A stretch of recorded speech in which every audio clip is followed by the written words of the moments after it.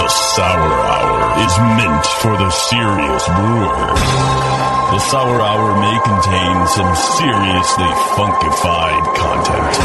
The Sour Hour is not for the faint of heart. So exercise some damn discretion, would you please? Sheesh. And now, here's the Sour Hour with Jay Goodwin.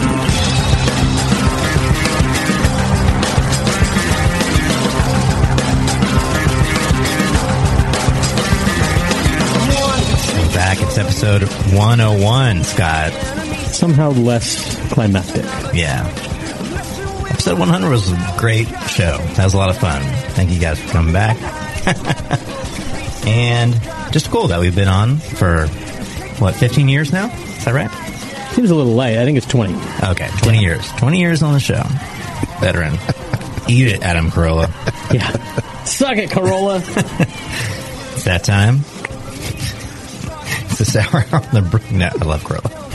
I'm your host, Jay. It's Brewing Network Studios in downtown Concord. Here with Bevo, who's sticking it out, actually. Thanks for sticking around, Beaver. Yeah. Maybe we should even do should we do more information in this episode to make sure she stays? Oh, she looked a little pale just now. That's not unusual. Shut up. I don't have any information to give you. You never do. Exactly. Okay, cool. Rude. By the way, from the last show, we teased it out, but Justin did miss his doctor's appointment. Yeah, he decided he was too drunk to go. Wasn't a real doctor. And whoa. It's a doctor. I know, I'm just kidding. Anyway. The levels of irony there, that he was too drunk to go to this particular... I'm sure he won't mind. Yeah. I'm sure he won't mind that I said that. It's totally fine.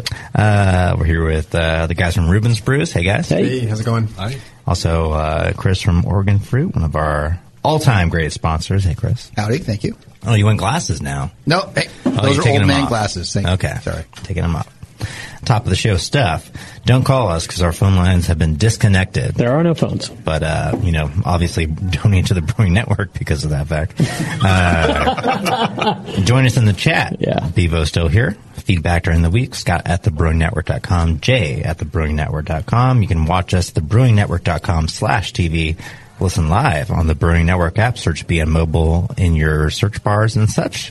Subscribe and leave feedback on Apple Podcast or wherever you get this show. And we don't have another feedback, but we didn't get a rejoiner last time. That's true. So maybe, does anyone have like a song they're really into right now? We could do it later in the show as a rejoiner. You guys know, you know what I'm talking about? So it's like, throw out a song you like. Yeah, just throw it up. Morrissey. Maybe not. Morrissey, what song? The title of the song is Maybe Not? Yeah. Heaven knows I'm miserable now. Oh, let's check this out. Let's play it, Scott. That's perfect for listening to the Sour Hour. Oh, my God. Jay, you want to do the... I would let it play through... KCAL 107.7. This is Morrissey. I don't remember the song title. This is also very on brand for your in restaurants. All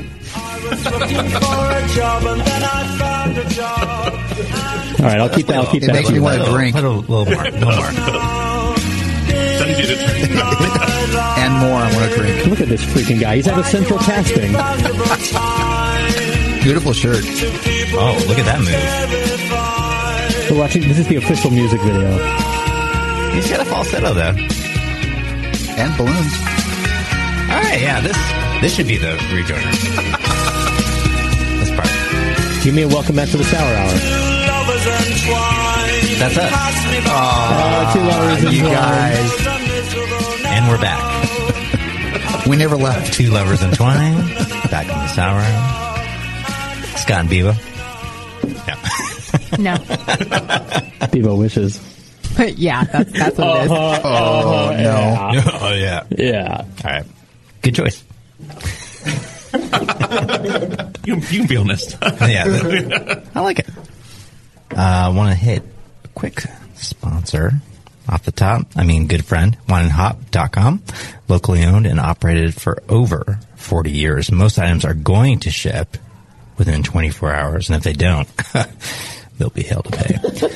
BN listeners get $8 flat shipping rate on orders under 25 pounds. Enter BN shipping in the notes field of the shopping cart. Discount's going to be taken off after checkout. And Madison residents, which we had a Wisconsin question earlier, so maybe you should be this person to go to Working Draft Beer Company.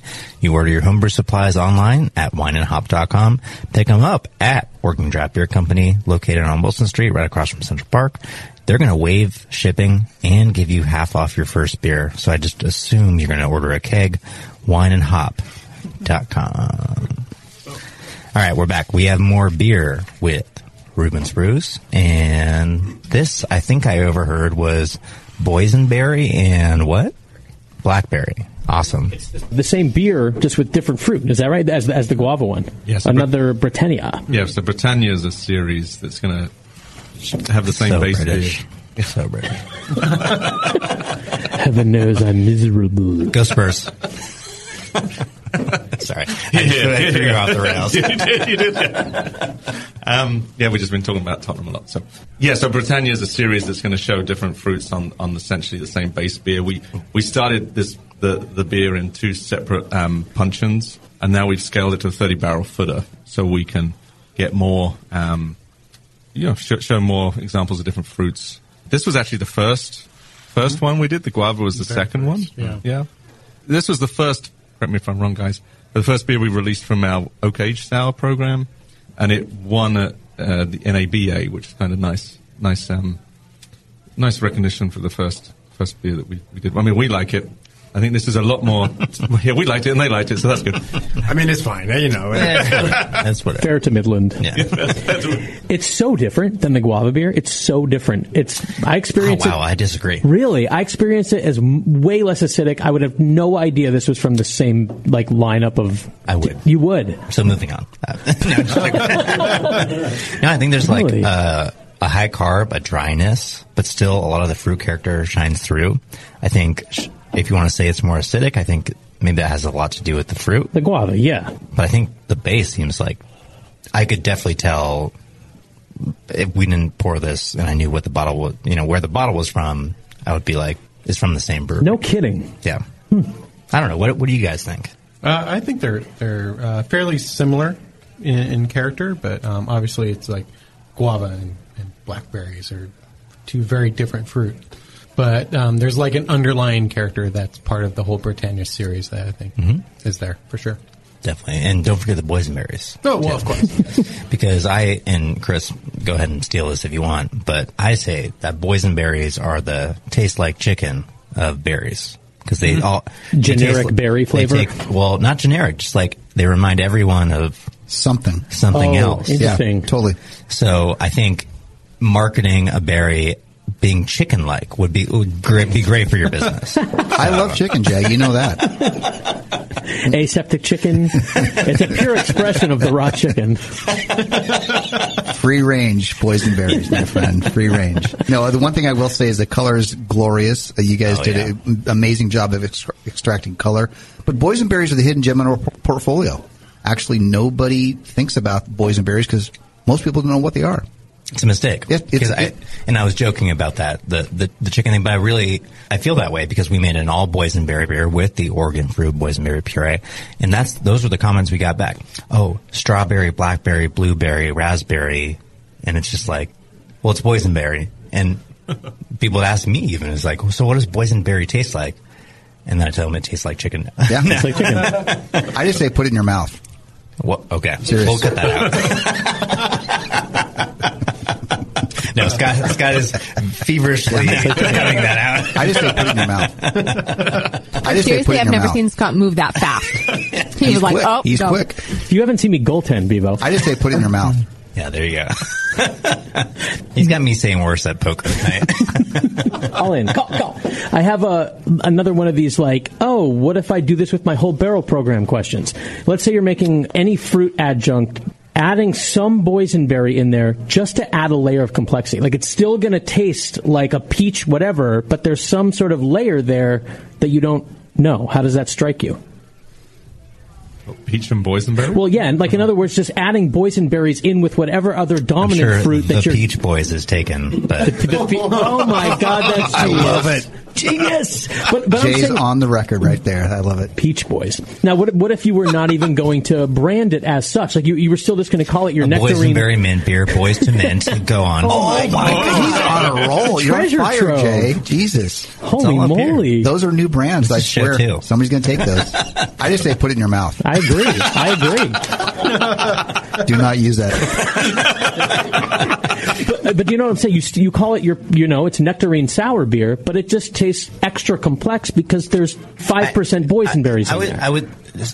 It's a good question. I think boysenberry is almost like a return to the mean. So you have what I would consider sour, so fruits that you want to use in sour beer on one, let me just say, acidic side of the spectrum or another. So I think peach, depending on the crop, blueberry, maybe boysenberry, blackberry are on like the little less sour side, more sour side. Oh wait, let me add one more to the other side. Mango, for sure. Mm-hmm. And then other side, more acidic, passion fruit, raspberry, Blackcurrant, cranberry, for sure, cranberry. It's just inherent in those fruits. So I think kind of knowing those polar opposites is good. You can balance them out with each other, and you can make some good combinations in there. I mean, again, it's not the live read. The Oregon Fruit makes it easy for that. Like you really can just do like the Peach Boys, and that'd be a good beer. Good. I mean, that's a good beer for sure, and a good name. I think the idea of layering flavor is what we all think of all the time, right? Whether it's with fruits, with this beer, it makes sense, I think. But even we haven't talked about the grist here, but it's a rustic saison, so it's got some rye, wheat. It's got oats in as well, I think. So it's got we're getting layers of flavor in from different drivers, and that's what we do throughout all the beers, right? The one before, I think guava itself gives us that peppery and that tropical piece. It's balancing itself and then working with the Brett as well.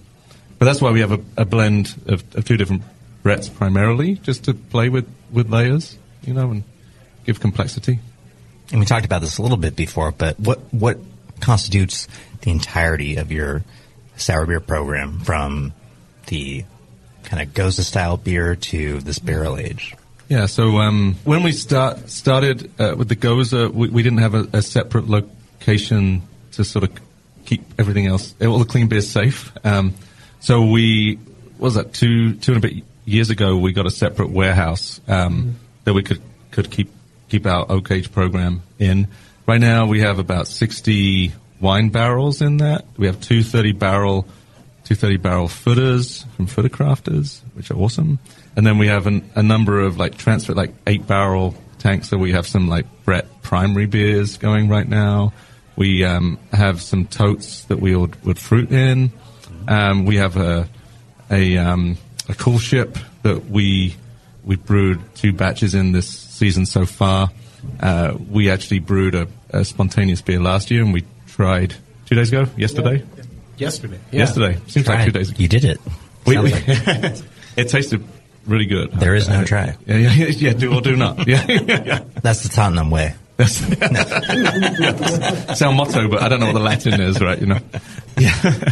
Yeah. So our first spontaneous beer we did actually in the Russian Riverway. Using a mash tun as essentially the cool ship. But this year we bought a cool ship, and Thork and Talk. We've done a couple of 15 barrel batches there, but we tasted a couple of the barrels from the original batch, and it's tasting really, really nice and complex. How is the new cool ship working out? So far, it's worked out pretty well for us. We've done 2 batches, and it's going to take a while for us to actually see the results of those batches. From what I've seen, it's worked out great.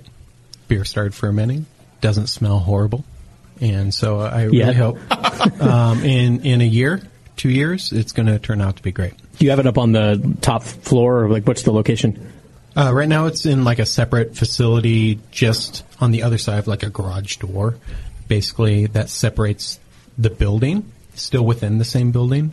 And we actually will just run a line underneath that little garage door to knock out into a different room with like a much cooler temperature. We could open up a garage door and get the evening breeze coming in. I can't remember if you've ever mentioned, Jay, if that's in the future plans or anywhere in your thoughts for a Rare Barrel. Current. We have one spontaneous beer going right now, and we're going to brew our second year. Where's the cool ship? No, we brought it back to our brewery. We have these totes, stainless steel totes. I wouldn't call it a cool ship. Okay, we're trying to be as traditional as possible, but not obviously trying that hard. Like other than our current limitations. Yeah. So which is space, you mean? Because there's nowhere to put it. A lot more than that. Just like a lot of, maybe if you're doing spontaneous beer, the closest example that I know of, I'm sure there's an American producer doing it just like we're doing it, but like Tilken, for example, they'll ferment their spontaneous beer at traditional lambic brewers around the country, then bring it back the next day, and then they age it and blend it and all that good stuff. We're bringing it back and letting it be spontaneous in our space because, a lot of different reasons, but I think one is also legal. It's a little gray area if you can transport beer like in an open tank, and then where is it tax determined? That's kind of the real thing. And so it's going to be a spontaneous beer. Let the yeast fall into it at your place, so it's your beer. You declare tax on it. It's a little more straightforward. So, yeah, we have spontaneous beer, very non-traditional, but as traditional as we can make it, and we'll see how it comes out. And you, Reuben's guys, you were just down with you have the space now with all these extra leases, and now there's room for a cool ship. Yeah. So last year we used our smaller breweries at Mash Tun to essentially be a cool ship in inverted commas to inoculate in that, and then ferment in oak, and then now we got a cool ship this year. We got 6 different leases. Like we got lots of little spaces, so it's kind of like it's kind of like a puzzle in itself to know what to do with which space. So we have one space because with the new brewery we just consolidated production in it that was originally in 3 different locations into essentially 1. So that's freed up one of the buildings, and we've been talking about. I think we'll move our sour production into that space, and that gives us a lot more capacity. Mm-hmm. Just mental and physical. Yep. Totally. The floor drain's going to be great. Yeah. 6 leases. It's a business owner's dream, am I right, Scott? That sounds fantastic. All right. Well, why not 10? A lot more to get to. Let's take a quick break, though, because we're running low on beers. We'll be right back on the Sour Hour.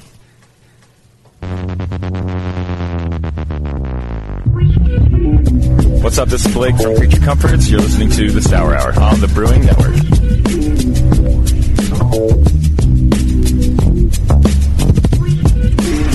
Go Atlanta United. Love those fans, Jay. That one's for you, Blake. The United fans, yeah.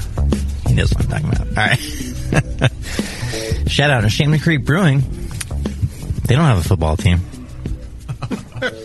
But maybe a pub team. Maybe a pub team. They're like 2 locations and now kind of a football they're team. in Pennsylvania, but Philly? Yeah, Philly beer scene, I guess. Eagles. What about the Philly football scene? Go Birds. Award-winning beers in Croydon, Pennsylvania since 2012. Proud winners of 4 Philly Beer Scene Magazine awards for Brew of the Year and only 3 for Brewery of the Year. That's weird to me. Like, it's a little who light. won? So here's my follow-up question as co-host of the show. Who won Brewer of the Year the year that they didn't win Brewery of the Year? Let's get an answer to that. Okay. I'm on the edge of my seat, Jay. 2-time GABF Vienna Style Lager Medal winner, 2013 Gold, 2016 Bronze. Also bronze for Smoke Lager in 2016 and predicted by me in 2017. They're going to win bronze for Smoke Lager. I did predict that. Was one of my greatest. That's exactly how your prediction sounded. I heard it a lot of times in my headphones. Big ass tap room, 24 beers on tap. If you can't make it to Croydon, though, hit up a second location in Jenkintown called the Borough Brew House. which features a full menu and 22 beers on tap, including guest taps from local breweries, meaderies, as well as Pennsylvania cider. That's pretty cool. Check it out on ShammyGreekBrewing.com. I think I have an answer for you. It appears to be Victory Brewing Company. Wow. There you go. No comment. Moving along. One of them sponsors the show. Ride or die with the Chamonix. Sorry, Victory. Sorry, not Primo sorry. Pills is good, but It's all right. Moving on. Moving on. Back with the boys from Reuben's Brews. Chris Another from beer. Oregon Fruit. We do have another beer open. I don't. Oh, there the bottles right in front of me. Pillars of Gold. It's a little different label. What's up with this? Great setup. Yeah. They all look at each other. Are you going to answer? This is Thor's baby. Yeah. So this beer is a beer that I came up with. It's something that I cherish and love. You know, it's a Belgian pale at heart, but it's been, conditioned with Brett Brooks. And so something that, there might be a beer out there that is very similar to that. That I really love, and it's a beer that I've always wanted to brew myself. Here it is. Or what are you talking about? It's hard to tell what it is. This is wonderful. I love this. In fact, I'm going to pour myself a little bit more. We actually brought up Brett Belgian Trappist beer in the last Hoppin' Brew School episode that we did, talking about how hops really do influence Brett character in sour beers. And just look at kind of the classic. Hey, by the way, don't ever come in and out again. No, just Andrew was asking earlier. He's like, "Is it cool if I come in and out?" And on that last show we did, it was not cool. Shout out to Justin for, I don't know, just being high stress during it. That's on year 5.5, he decides the door is a thing. Yeah. Okay. Yeah. Sorry, this is a whole side note. Yeah, but also, maybe you shouldn't miss the doctor's appointment. Anyway. Was that what the doctor's appointment was about? Yeah, apparently. Stress control. Anyway, off the rails. Ooh, but hey, he asked me to come in for the show, so I get to make fun of him. Indeed. So we were talking about that hoppy Belgian pale from a Trappist brewery, and I really think that intense hop bitterness, or adding a lot of hops even late in a sour beer, drives so much more, or even all of Brett aromatics. And then Vinny talked about biotransformation and how it's overrated in Saccharomyces, and really Brettanomyces is the yeast that does that the most. So what's been your guys' experience with hops in your sour beer program? We didn't, just for the record, we didn't line this up because that's like perfect, because this is the second batch that we've done. And the first batch we didn't dry hop at all. We felt that the Brett character needed a little bit more complexity from that.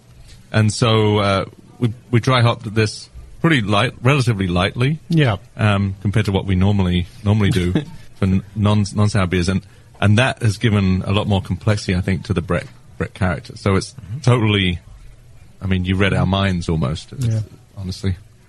I mean, I'm good at my job. Yeah, I'd say great. You're great at your job, Jay. Great or the greatest? Let's stick with great for now, Jay. This great's good. Those are the only two options. You're a great expression of the raw host, man. Okay, Stephen Colbert. Sorry, quick thing, not political at all. Just when George W. Bush was president and very unpopular, he would interview just anyone and be like, "So George W. Bush, great president or our greatest president?" Those are your two options. And then just Pick obviously one. to someone who is like not going to say either of them. Just like, can I say neither?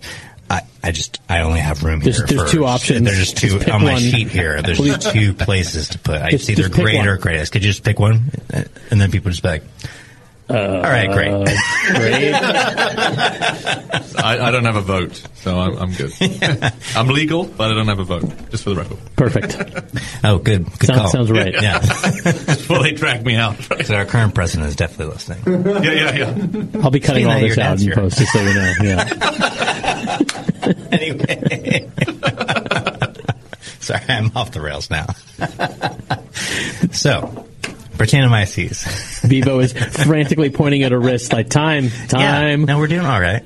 Hey, so Thor, how long did this take the bottle condition list. Thank you, Adam. Thank you. So breaks it now. Yeah. But don't deport me, please. This has been. This has been in Save bottle. that story. Yeah, this has been in bottle for about 3 months now, so relatively young for a Brett conditioned pale ale. It's no joke, super good though. I love this. It's a criminally small bottle for how much I want to drink of it. To my palate, the hops are there up front, but then they go away immediately, and it's a lot of Brett character. And I remember you discussing Orval on, I think, the last show with Andrew from Modern Times, and being surprised of how hop forward it was in Belgium. Yeah. Right. And like the warmer, Brett has taken over version that we get in the States generally, the hops are gone basically entirely, right? Yes. Okay, so now I'm assuming that will happen to this beer over time. Is that right? Yeah. We just haven't had that. I think we're kind of going, we're viewing this in the middle of that transformation. Yeah. That's what it tastes like. I think so. Yeah, I think so. So fresh, the hops on tasting up front are more dominant, right? Mm-hmm. Yeah. Okay, if I wanted to lock in a certain point of that, I want to brew this style. Like, is there a way to lock it in, or it's just going to make the transformation it's going to make? To me, I think it's the long term. The long term is the lock-in. So you can taste it along the way, and we're probably having it on the earlier side of the curve now, which I definitely get like a lot of citrus and almost stone fruit kind of fruitiness to this. And I would imagine in 6 months from now, that might be gone, but not to say like there aren't other transformative flavors that replace it. So it's not going to be less flavorful. It's just different and still wonderful, which I know that seems like, kind of a classic sour beer trope is it's always going to get better. But I actually like the thing that to me gets better over time the most, ironically enough, are very heavily hopped mixed culture beers or Brett beers, which is just weird to think about now. I think as we talked about on the Hop and Brew School show, we said, does it help hops have staying power? And I said no, because staying power is different from longevity. Like, you have flavor longevity, and it just changes a lot over time. But it's not necessarily less. It's just transformative, which makes me super excited about this kind of beer, and this is a great example of that. I think that's kind of the fun of this style in particular, and I think when you think of kind of its roots, talking about Orval in particular, if you go to Belgium and... Wait, you said Orval. I didn't say that. You said that. We'll cut that out. But, talking about that kind of beer where if you go to Belgium, often you'll find it on a menu as something that you can buy the 6-month version of, as well as kind of, theoretically, I guess, the fresher version of. But it's offered as two products. And that's really interesting because it's like they are very distinct. And that's kind of the fun in terms of, for us, where it's maybe you either know what you're getting or you don't. And, for me, when you buy certain Belgian beers, you don't always know how it's been handled. You don't know how it's been stored. And it can change so dramatically because of that. But I think for us, we can kind of control that where we're not going to release it till we're happy with it. Mm-hmm. And so then that's something that you can enjoy from that point. Or maybe 6 months in from that point on, it's kind of locked in with maybe that more Brett driven character. And that's awesome. People can kind of, ideally, if they're really seeing what we offer and they know the timing of it, they can glom onto what aspect they like the most. If they like it when it's hoppy, they can buy it fresh and they won't store it and they'll drink it and great. I think that's kind of the fun of all of this, right? It's like find what you like for each beer, and this one I think it kind of has two distinct phases in that regard. How much of the sour and wild beer you guys do is, I guess, kind of stuff that is non-fruited? Like we had the Goza, we have this beer, but then we had a couple of fruit beers in between. What are you seeing in your mix that you guys like to do, but also what the customer likes you to do? I would like to make a comment about this beer because what really struck me about the uniqueness of this beer is the aroma. And I think Jay hit it right on the button when you said transformation, because if I think of this type of beer, this is a great opportunity to educate American craft drinkers about what it really means to have an amazingly complex beer that will change literally month by month. And so as you taste the beer, you're getting all the lusciousness that we love as hops, but in the aroma, it literally, I looked at Thor and I said, this has got some serious funk to it. Mm-hmm. But then you taste it, and it softens up in your mouth, and the profile towards the end is just, it's the best beer I've had tonight. Are you that out too, Scott? I just say put it in your mouth. Scott, please. Just want to shout out the American Homebrewers Association. There's no transition that can work there. I just say put it in your mouth. The American Homebrewers Association, a community of more than 45,000 individuals who share a common passion. I just say put it in your mouth. Since 1978, the AHA has promoted and advanced the most delicious hoppy in the world. Put it in your mouth. Providing brewing resources, supporting homebrewer-friendly legislation, offering exclusive member deals at breweries and homebrew shops, and hosting I just say one-of-a-kind events like HomebrewCon and the National Homebrewers Conference. Join your local beer-loving peers at put it in your mouth. homebrewersassociation.org. Don't worry, Beav. I'm going to cut out all that stuff. But wait, just come on. That was great. Buddy. That was great. Good. That was so good. The That's the best thing we've ever done. They'll never know. They'll never be the wiser. They'll never know. AHA will not know. Wait, do I have to? Oh, maybe. Yeah. No, I'll clean it up for you. Don't worry. I think American Homebrewers Association, AHA.org. Org seems like inappropriate. Homebrewersassociation.org. Isn't it .com? Okay. Is it pronounced org? Org.org? Yeah. I think it's worth rephrasing not rephrasing, but just reiterating the question, because I only wanted Chris to not pay, because it was going to be a fruitless question. Wow. Do you know what I'm saying? Yeah, double meaning. You can't rival Jay with those, I'm sorry. Lacking fruit. Do you know what I'm saying? Because you asked him, and we didn't really get an answer. I think it was, what was the breakdown of fruit to non-fruit? Because and just to preface, everyone wants fruit beer. And I just think sometimes it's the, less sought after styles that are sometimes the brewers' beers that are just expressions of, yeast, malt, water, hops, instead of expression of the raw fruit. Easy to use, convenient to store. Mm-hmm. So what's the breakdown for your guys' beers? Yeah, I think what you're saying is like fruit can sometimes overwhelm, if it's not in balance with the rest of the beer. Right. So we have a kettle sour series that we can, and one of the 4 beers in that series is non-fruited, and that's the Goza that we had earlier. In our sort of wild program, we have Pillars of Gold. We have, which in terms of volume has been, it's a relatively quicker turn beer. So we tend to have that on tap more often than not. This batch actually is the first time that we've poured this second batch of it, right? Yeah. Because it's not even on in our tap room right now, and you've got it in the Hop Grenade as well. So the what? The Greater Brewing Network Studios kegerator. What? Jay's, there's distribution laws and nonsense, and Jay's convinced he still can't. Yes, in California. I am convinced. He thinks that he can't say where his beer is on unless you bribe a state official or something. Even if you're a foreigner? No, I have to bribe college admissions officials. College admissions, got it. No, if you're a foreigner, I think all is fine. Shout out Felicity Huppin. They don't understand my accent, right? I've been asked, am I Russian? That was a good one. Nobody asked. What is my native language? Is the best one. Are you a bot? Are you a bot? You're obviously a bot. Yeah, bot. Are you Russian? What is my native language? I had to ask my wife to respond to that one, because it's like, wow, that's kind of harsh. I've lost my trail of thought now. Oh, yeah. Typical foreigner, losing his train of thought. So we have Pillars Gold, and then we have what we call Tropical Funk, which is 100% Brett Primary IPA. In terms of the volume of beer that we've released, those are the predominant amount. We've released Guava and Boysenberry Britannia.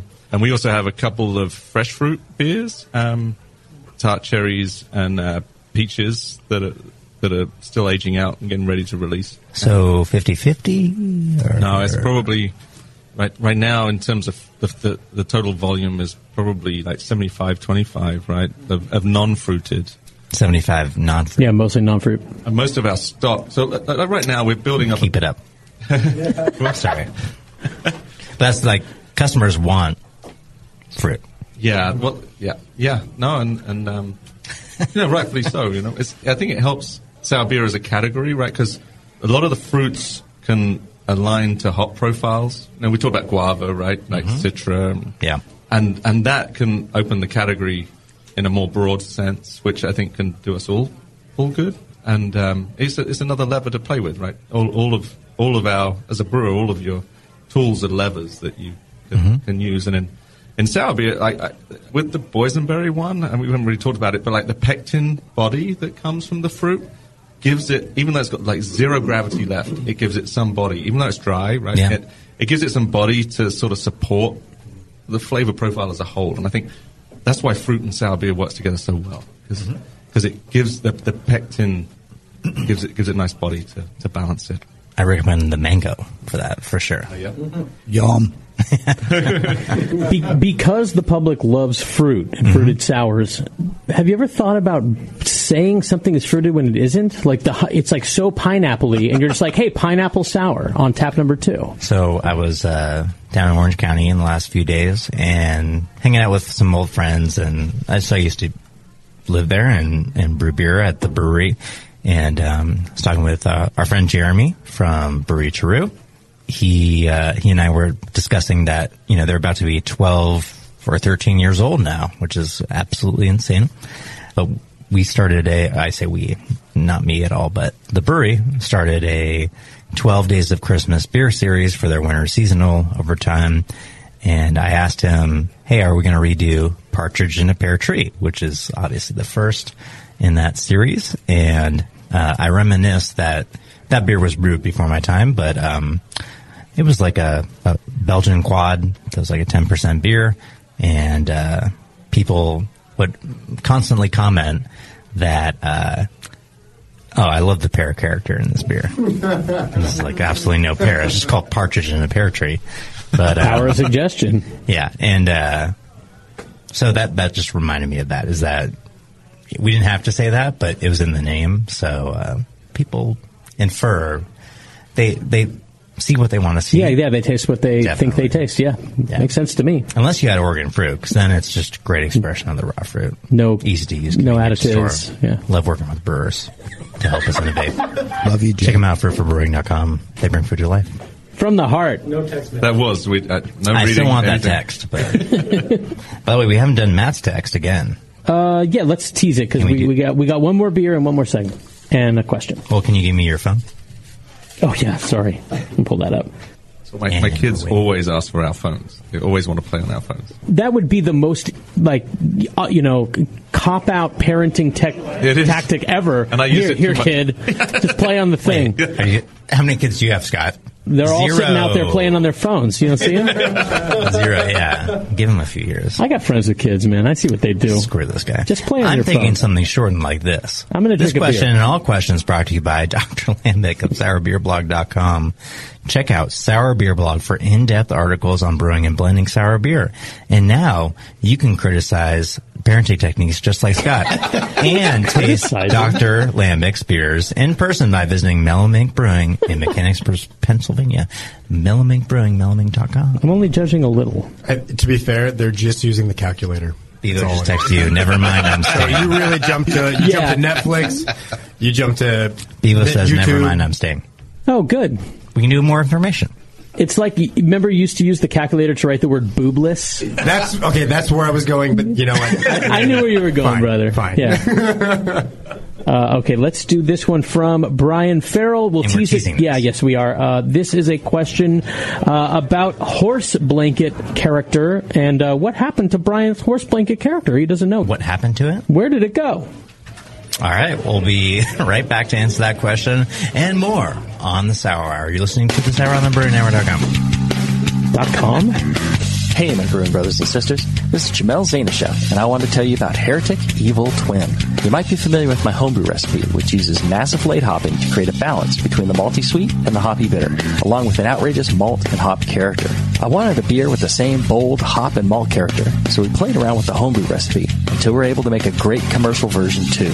We've created a beer rich in malt character, full of caramel, toast, biscuit, and an ever so subtle roast note. On top of that, we piled in an insane amount of Citra and Columbus hops at the end of the boil, as well as in dry hopping. This damn-the-cost approach to hopping gives Heretic's Evil Twin a great blast of citrus and tropical fruit that can't be matched by any other hop. The result is a bold, malty, hoppy, but easy-drinking beer. This is our top seller, our flagship beer, and I couldn't be prouder of it. Cheers. To find Heretic beers near you, click on Find Some at hereticbrewing.com.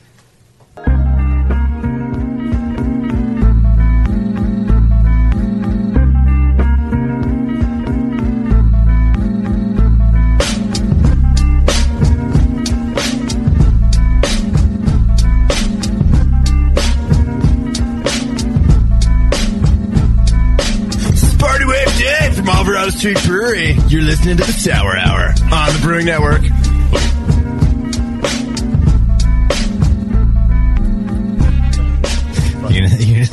You're seeing what, tomorrow or on Friday? On Friday, we're going to go to see Party Wave Dave. Collab with Party Wave Dave. Yeah, only Party Wave. We're back. Final segment. Episode 101. A lot of beers today. Party Wave Dave! Party Wave Dave!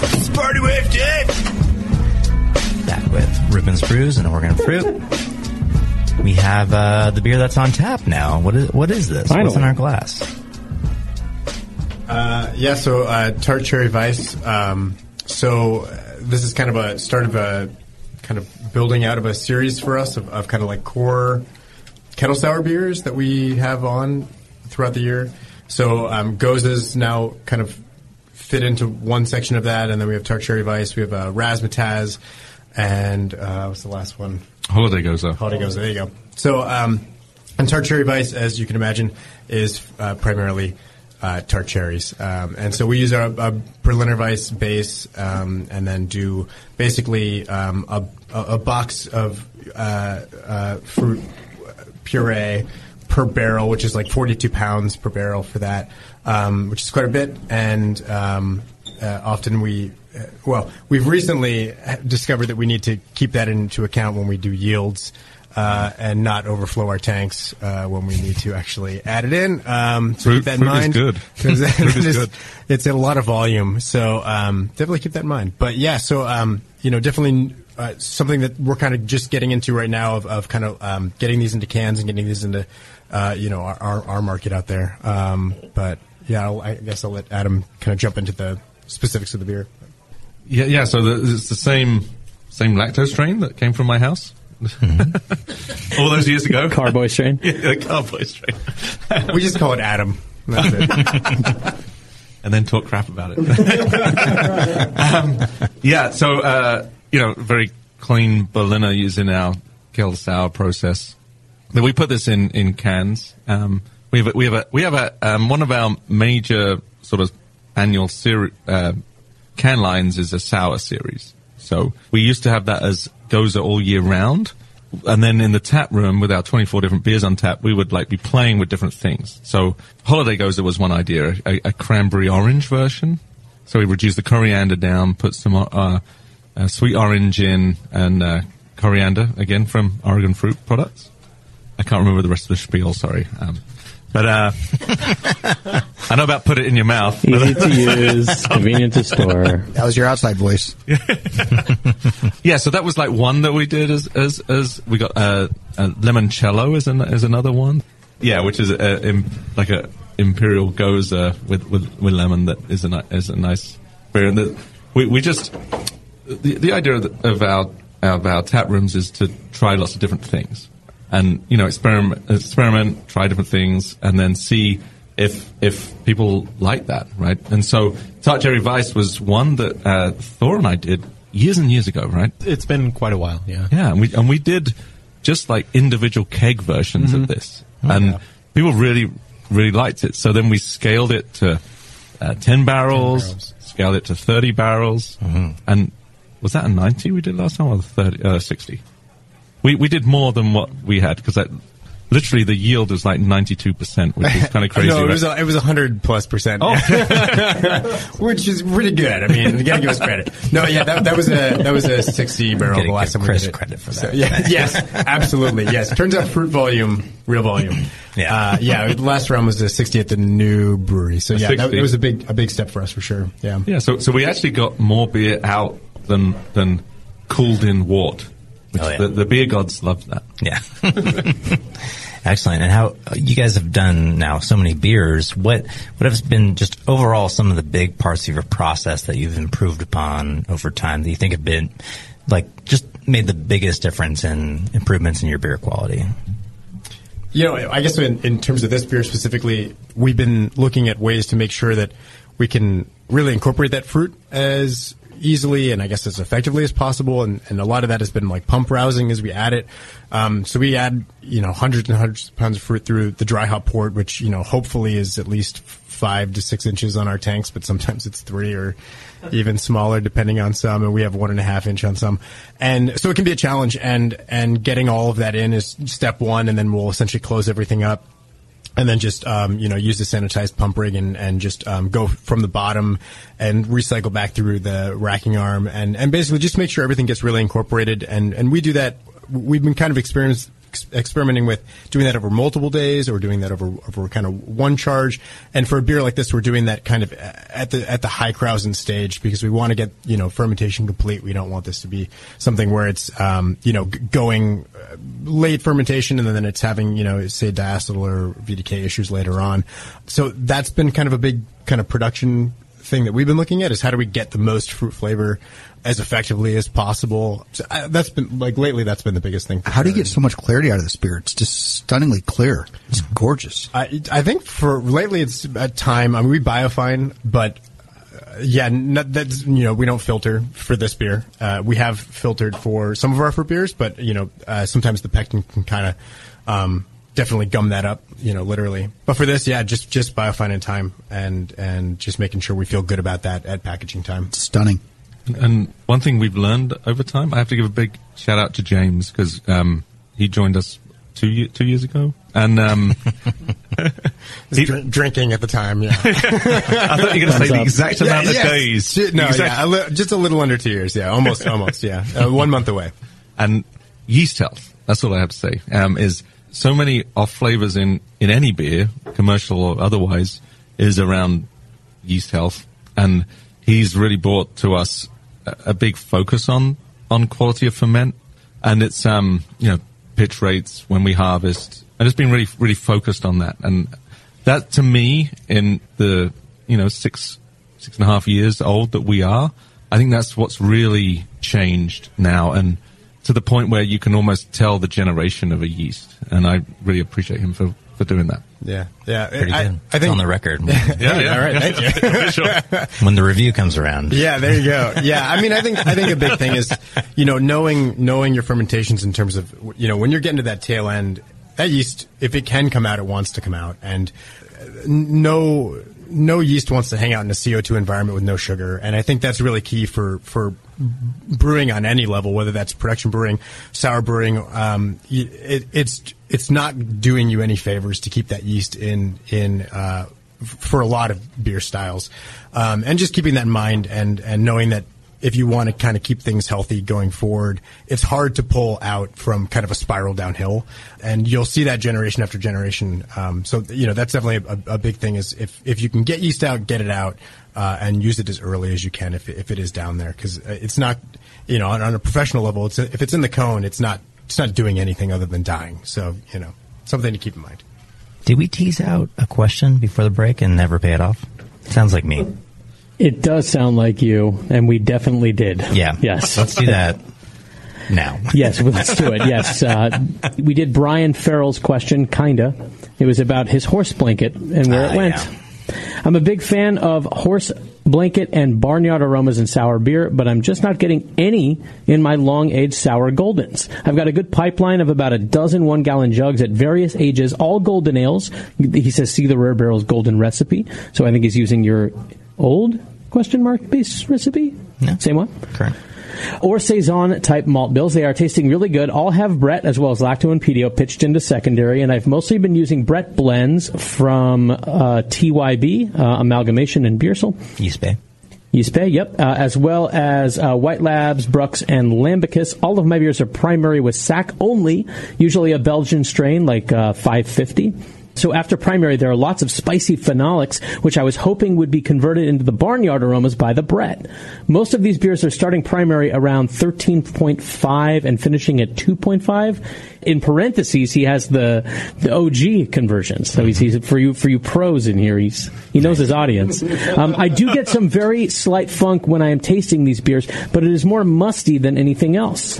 And no barnyard or horse blanket. Interestingly, I did get some fantastic horse blanket aromas from a 2-week-old Brett starter culture that went into about a 1030 starter wort. Should I be doing something different? Will I need to wait for those barnyard Brett aromatics to kick in during bottle conditioning without doing anything else? Should I try co-pitching the Brett in primary with a sack strain, or maybe make a Brett Saison? He goes on he doesn't know what he should do, basically. It's one of the best emails that's ever been written, I think, right there. Why is that? Well, just because he gave so much detail, he or she, who was it? His name is Brian. Brian, yeah. I guess he. So much detail to where, as you were doing, you went on with the email, and there's more. I stopped. It was just like, well, that was my first suggestion.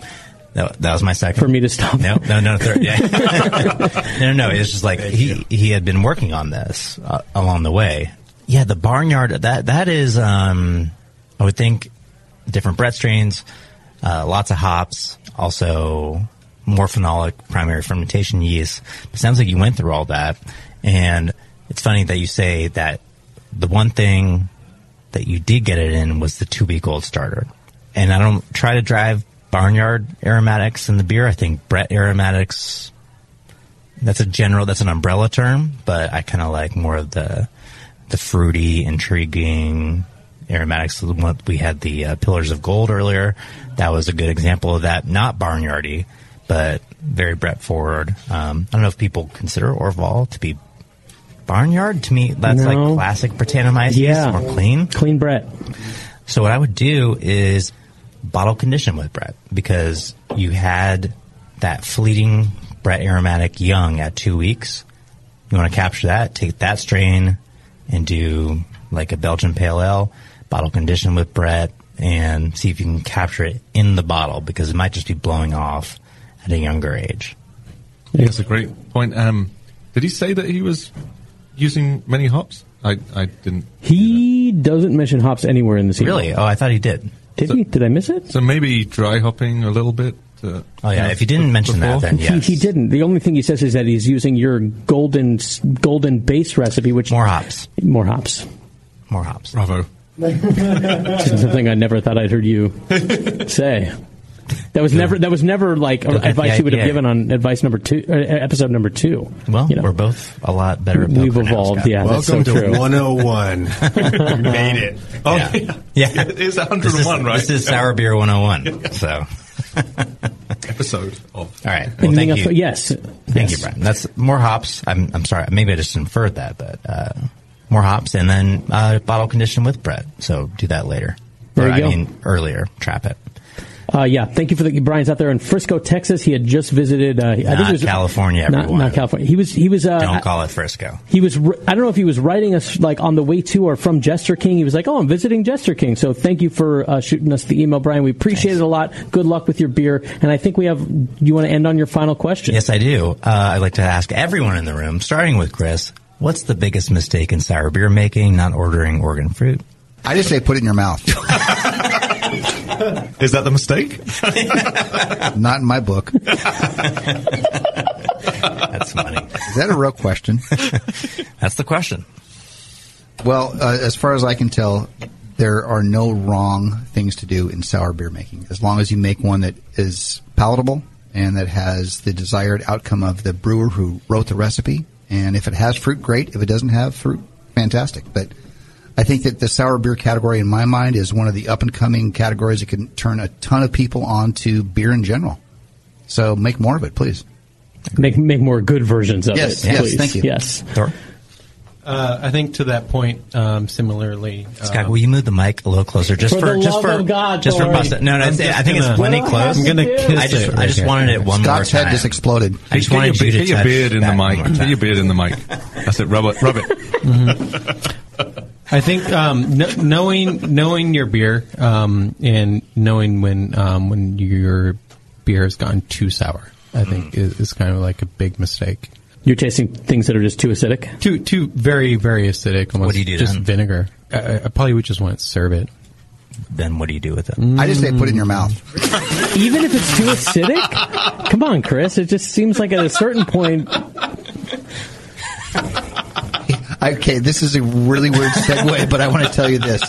If you read Michael Jackson's book, Not That Michael Jackson, he said that the most refreshing beer in the world is Rodenbach, which is a sour beer. He likes the Grand Cru. Yeah. Mm-hmm. It's also pretty sour. Yeah. James? What else? Biggest mistake?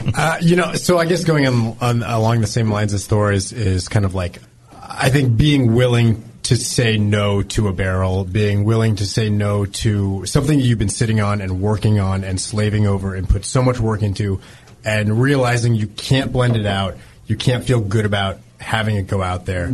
I think that's super important for the health of the industry in general, for the health of sour beer in general, is to not burn anyone. Putting down hard-earned money on awesome beer and to get something that isn't great. And it behooves all of us to just be honest with ourselves and feel like we've done the best we can, and when we haven't, try it again and go to the next barrel and feel willing to just dump things when we need to and not just put it in our mouths. I think is really I think that's my thesis here, and I guess you could say touché.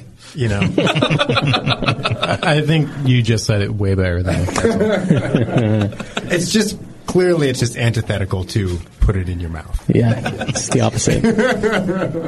Adam, can't top that. No, I can't top that. So, go Spurs. Put it in your mouth. Damn it! So I've listened to many of this podcast, and I've thought about this question for a lot. In my mind, let's go back to when I first moved to this country in 2004. IPAs was kind of starting. It was like an IBU arms race, right? We were trying to make IPAs as bitter as we could because that was what we thought was a defining character that what IPA should be. I think we're getting over the crest of this now, but certainly I think in terms of mouth puckering sourness, that's not what sour beer is. There's balance, should be balance in every beer and balance in an IPA. I think we're seeing now IPAs softening that bitterness, right? And we're talking about like fruit forward characters in IPAs, and we don't have to be enamel stripping in a sour beer, and we're trying to we're coming back into that. We still got to get a lot further back, a lot further to the balanced side. Sounds a bit like Star Wars, but I think that's the issue. We shouldn't pull too hard in puckering sourness. Agree. That you stick your hand out and then the lightsaber just comes toward you. There's no pull. The glass. Yeah. It's funny. It's a different version of, be able to be honest with yourself with when your beer is too acidic. And also, don't attempt to make your beer too acidic. It's like not too acidic, either purposeful or not. Compare it to a poker strategy. I get it. You just don't want to be overly aggressive. I mean, if you're just in there raising and going all in all the time, I mean, it seems good because aggression wins, but you're going to get burned if you don't choose your spots carefully. Cods and being pot committed. Yeah, I see that. You do see that a lot, though. You really do. It's like, oh well, time our chips. I've already got 3/4 of my stack in. I guess I just have to now call off the rest of it. Except for you have to stay alive. You're not good. I'm too sour here, but I've spent all this time. But you're not good. So now you're going to burn the last 20%, even though you're torching. You're torching. Stop torching. Live to fight another day. I fold. Fold. Yeah. Just fold. It feels bad, man, but you can just fold. Good enough to call, good enough to raise. All right. Indeed. Check. All night, chick. He trapped me. All right. Thanks for got to get out of here with a Rounders ref. Thank you so much to Reuben's Brews in the house. Thanks, and for coming down. Nice Thanks for having us. Cheers. Love the beer. Thanks so much to Chris. Thanks, Jace. Thanks for the best sound drop we've ever had so far. Thanks to Bevo. I just say put it in your mouth. Love, Vivo. Wow, that's inappropriate. Thanks to Scott. Thanks to listeners. Until next time, stay sour.